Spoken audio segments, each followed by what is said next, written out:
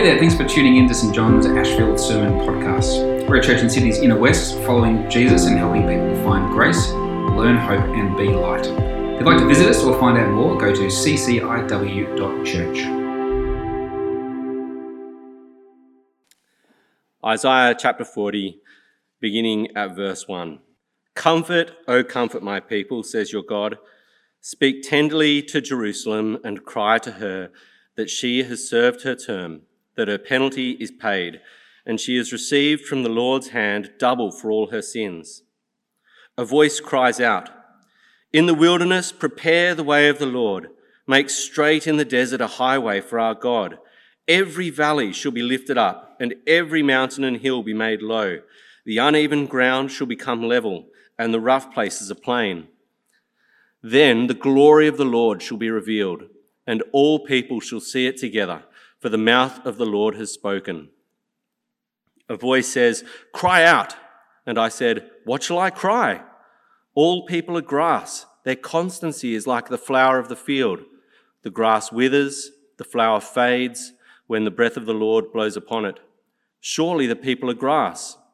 The grass withers, the flower fades, but the word of our God will stand forever. Get you up to a high mountain, O Zion, herald of good tidings. Lift up your voice with strength, O Jerusalem, herald of good tidings. Lift it up, do not fear. Say to the cities of Judah, "Here is your God." See, the Lord God comes with might, and his arm rules for him. His reward is with him, and his recompense before him. He will feed his flock like a shepherd. He will gather the lambs in his arms and carry them in his bosom, and gently lead the mother sheep. The next Bible reading is from the Gospel of Matthew, chapter 3, and that is on page 784, if you've got one of those Bibles, or on the screen there. Matthew chapter 3, beginning at verse 1. In those days, John the Baptist appeared in the wilderness of Judea, proclaiming, "Repent, for the kingdom of heaven has come near. This is the one of whom the prophet Isaiah spoke when he said, 'The voice of one crying out in the wilderness, prepare the way of the Lord, make his paths straight.'" Now, John wore clothing of camel's hair with a leather belt around his waist, and his food was locusts and wild honey. Then the people of Jerusalem and all Judea were going out to him, and all the region along the Jordan, and they were baptized by him in the river Jordan, confessing their sins. But when he saw many Pharisees and Sadducees coming for baptism, he said to them, "You brood of vipers, who warned you to flee from the wrath to come? Bear fruit worthy of repentance. Do not presume to say to yourselves, 'We have Abraham as our ancestor,' for I tell you, God is able from these stones to raise up children to Abraham. Even now the axe is lying at the root of the trees. Every tree, therefore, that does not bear good fruit is cut down and thrown into the fire.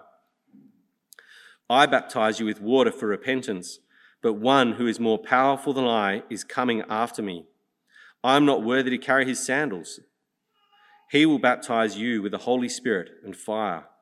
His winnowing fork is in his hand, and he will clear his threshing floor and will gather his wheat into the granary, but the chaff he will burn with unquenchable fire." This is the word of the Lord. Thanks be to God. One of the great gifts of the gospel and the great announcement of Advent, actually, is that the Lord has come and the Lord will come again in glory, that he's come in his humility in Jesus Christ, and that he will come again in his glory, the glorious majesty, as we prayed earlier today, to judge the living and the dead. And Jesus invites us to confidence in that, because of that, actually.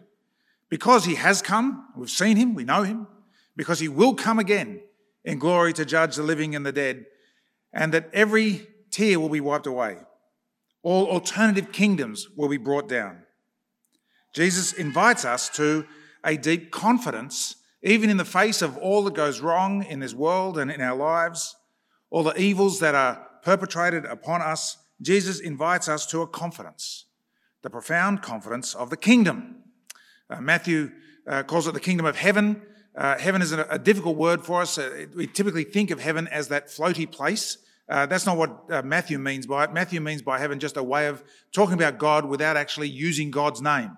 It's a mark of respect, actually, amongst Jewish people of the first century and prior, in fact, that they wouldn't use God's name. And so a way of talking about God without using his name was to say heaven. The kingdom of heaven really just means the kingdom of God, when God rules.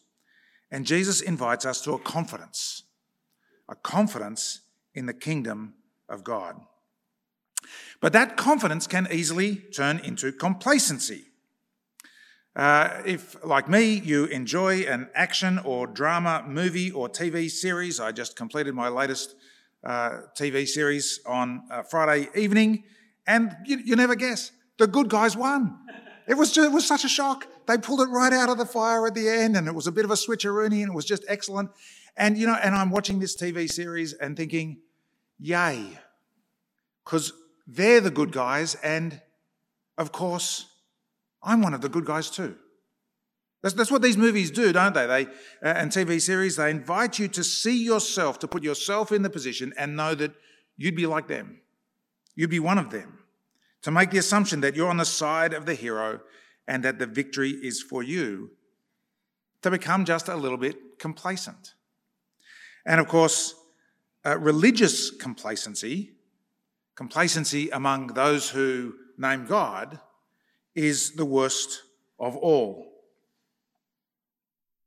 How are we to have the confidence that Jesus invites us to without slipping into complacency that is deeply ugly? And so I want to use Matthew chapter 3, learn from that wonderful figure, John the Baptist, after whom this church is designated. We used to be called we are called St. John the Baptist, except everyone thought that we were a Baptist church, so that wasn't working. So we're just St. John. But St. John the Baptist is our teacher this morning. 3 points: the presuppositions of the kingdom, complacency about the kingdom, and then confidence without complacency. So first then, the presuppositions of the kingdom. John's announcement, interestingly, is precisely the same as that of Jesus. If you look a little further on in Matthew's Gospel, in chapter 4, verse 17, the identical words are there in English. That's because they're identical words in Greek, which are simply that: repent, for the kingdom of heaven, the kingdom of God, the reign of God, has come near. And it's worth, as I say, reminding ourselves of what John and Jesus mean by the kingdom. And in particular, there are 2 presuppositions about that. At one level, the first presupposition is that this is a world gone wrong.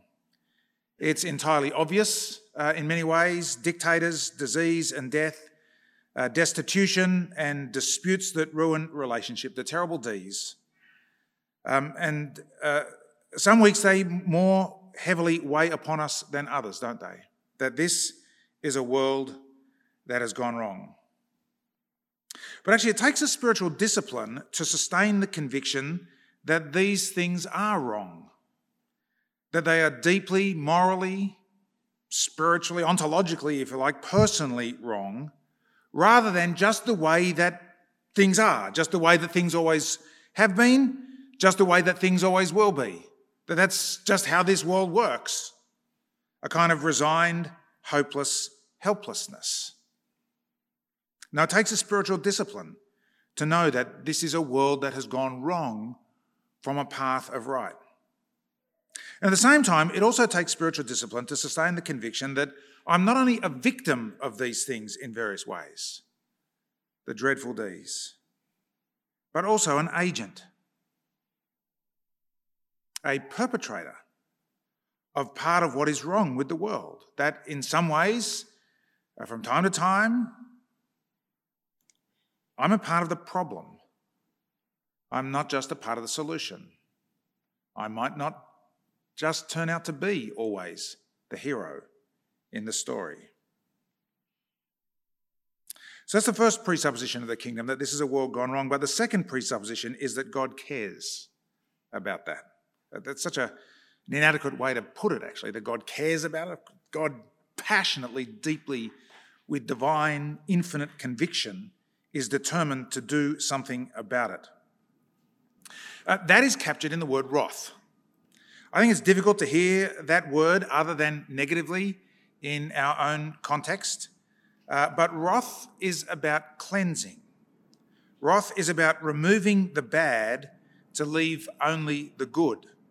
Wrath is the cutting out of the infection to leave only that which is healthy. Do you see how that relates to the first presupposition? Of course, the announcement that the wrath to come is getting close, is nearby, is at hand, the kingdom. Well, that's purely good news if you're not at all part of the problem. But it's bad news as well if you are. It's why John says to the Pharisees and the Sadducees as they come, who warned you to flee from the wrath to come? John knows, he's not confused. The wrath will come. God is committed to cleansing and healing and fixing. And you need to make sure more than anything else that you're on the right side of this cleansing and this healing. The truth is, of course, at some point, deep down, everyone wants the kingdom of God. Everyone wants this cleansing.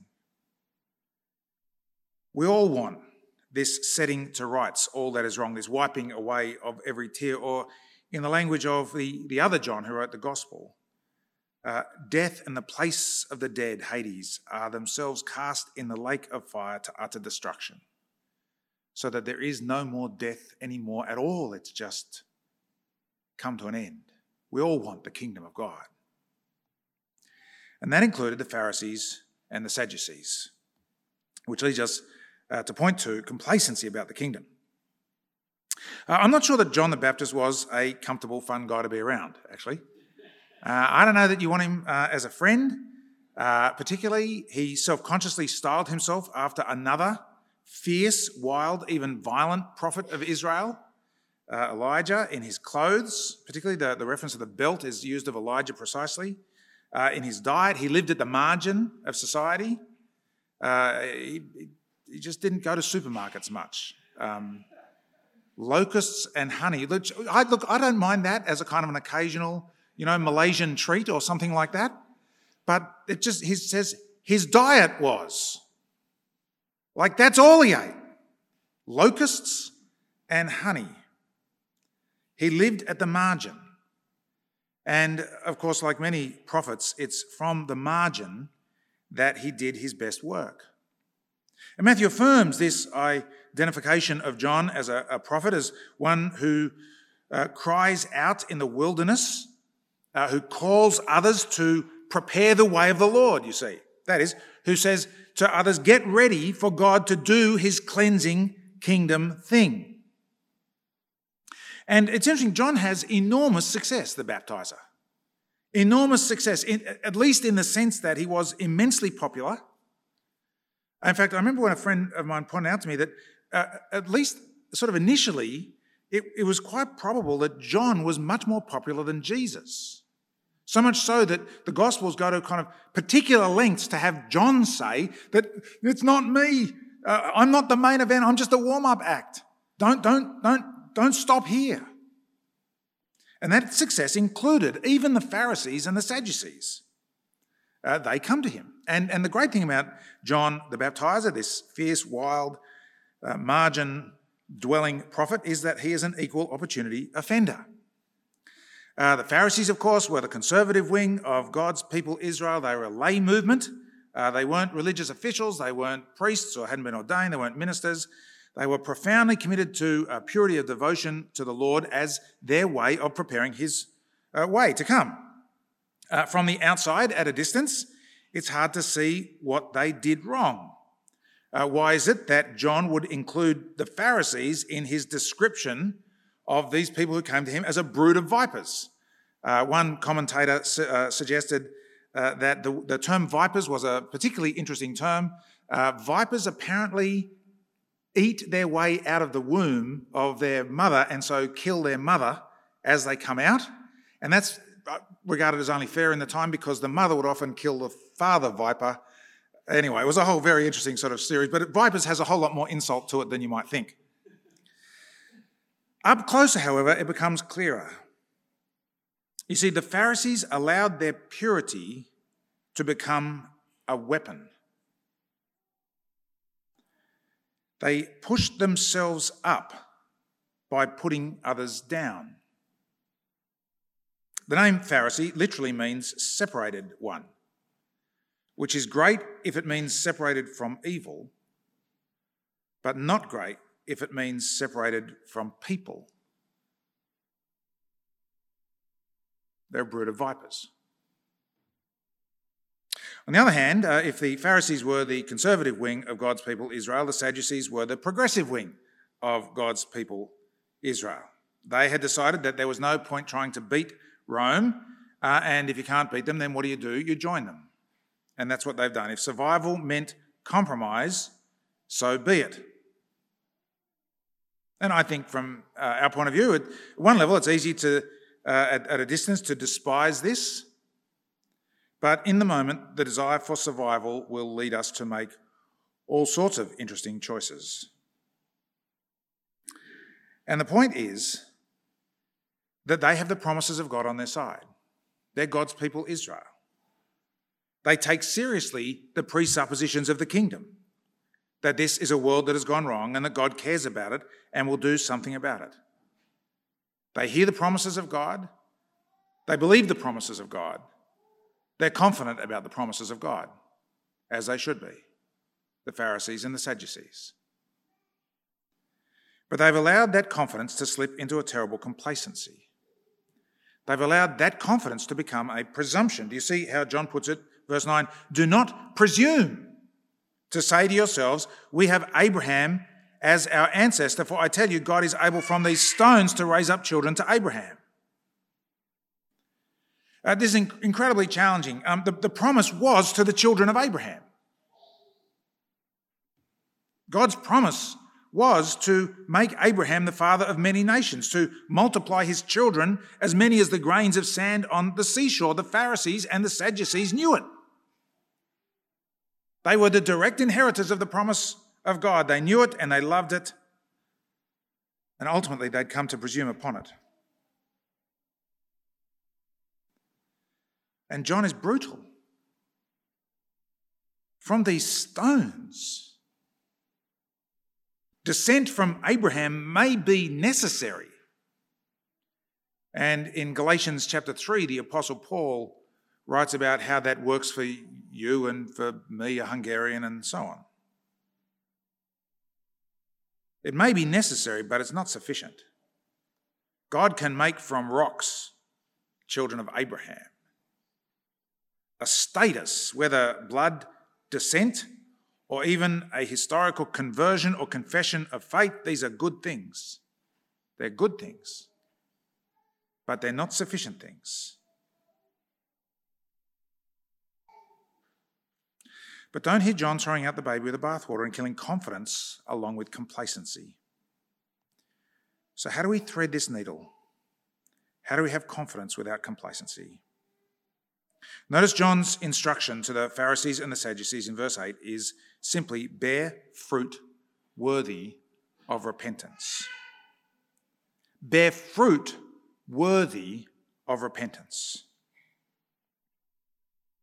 It's a lovely image, this idea of a tree with fruit, and it's an image that is used again and again. John uses it, Jesus uses it, the New Testament sticks with it. It's a great image because it does two things at the same time. On the one hand, there is the content of the fruit. What is the fruit that we're to bear? Well, that's a life well lived, isn't it? Not the compromise of the Sadducees, not the self-righteousness and contempt of other of the Pharisees. No, love and joy and peace and patience and kindness and goodness and faithfulness and gentleness and self-control. That's the fruit that we're to bear. And at the same time, what's clear in this metaphor is that underneath the fruit is a root. that the fruit is not the tree, the fruit is not the root. Those are deeper and more fundamental realities that when they're in place and when they're healthy, they lead to the fruit.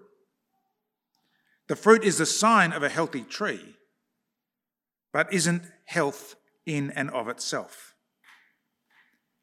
And so what is? What is the root? I don't know whether John actually baptized the Pharisees and the Sadducees. We're not told. I don't imagine that they were, would stick around much longer. And John, as John spoke to them, presumably they went off in a huff. But he did baptize some. And you'll notice who he baptized. In verse 6, it's those who are confessing their sins. There is a deep, fundamental, profound paradox here, which is one of the most spiritually important realities that you can ever get a hold of. Those who presume they are inheritors of the kingdom actually find themselves on the wrong side of God's wrath precisely because of their presumption. And at the same time, those who know they have no right to presume and confess their sins and never stop confessing their sins, that there are parts of their lives that are anti-kingdom. There are parts of their lives that are precisely the things for which the wrath of God is needed to clean out. Those who are not presumptuous, well, they're assured of the washing away of their sins. You presume, you don't get it. You don't presume, you do get it. Do you see? And actually, you've got to take that one step further and see how important it is to never move from that assurance that comes with, in John's case, baptism. That you never move from assurance or confidence to presumption. Imagine that you're there with John. Right? I mean, put yourself there in the Jordan. It's going to be the new Israel. We're crossing the Jordan again. We're doing it right this time. And you confess. And you're forgiven. And you're baptized. And you amend your life. And then you notice that others don't. And the Pharisees keep on smugly separating. And the Sadducees keep on miserably compromising. And you see the danger after a year or 2 or 5 or 20? The danger that you yourself begin to become presumptuous. Of course not them. They're not in. Of course me. I am in. What can keep us humble of heart, confident without complacency, soft and tender toward God, and therefore toward others? What the baptizer knew was that he was preparing the way for the Lord, for Jesus. But what he didn't know and never really saw was how that way went. It went to the cross. Because it turns out that the Lord's way was to be the one who only ever bore good fruit. That Jesus was an oak of righteousness. And yet the axe of God's judgment fell on him. He was himself cut down and thrown into the fire of God's wrath. Precisely so that you and I would never be touched by the axe. That we would never feel the dreadful consuming ferocity of the fire. And it's only as you see him, it's only as you grasp that grace and love and mercy that you'll never stop being soft-hearted and of tender soul toward God. because in the face of Jesus, you can never really become complacent. And at the same time, in the face of Jesus, you never have to fall back into fearfulness, because he has quenched the unquenchable fire in the power of his indestructible life.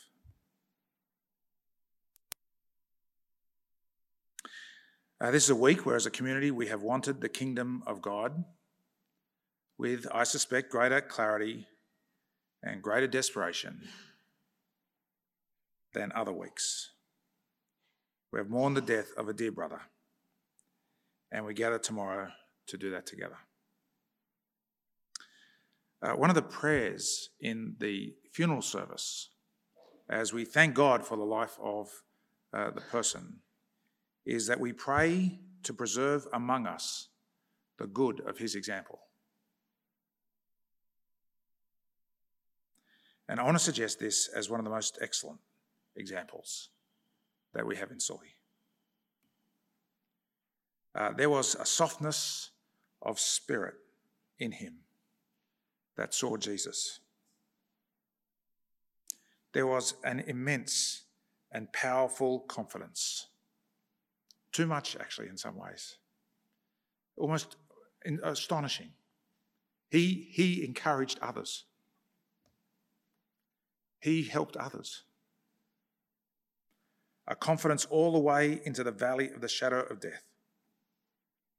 All the way into the face of the great enemy. A beautiful confidence. And yet it was never a presumption. There was a softness of heart and a tenderness of soul towards his Lord that never became complacency. Preserve among us the good of his example. Let's pray. Lord Jesus Christ, we lift our hearts to you in worship and praise.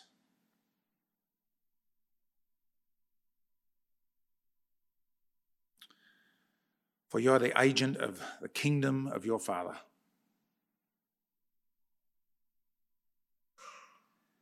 And you will fix and heal and restore and perfect. And we rest in that hope. Fill us with a profound confidence. Keep us ever from a miserable complacency. That we would be your faithful soldiers and servants to our lives' ends. And we ask it for your glory. Amen.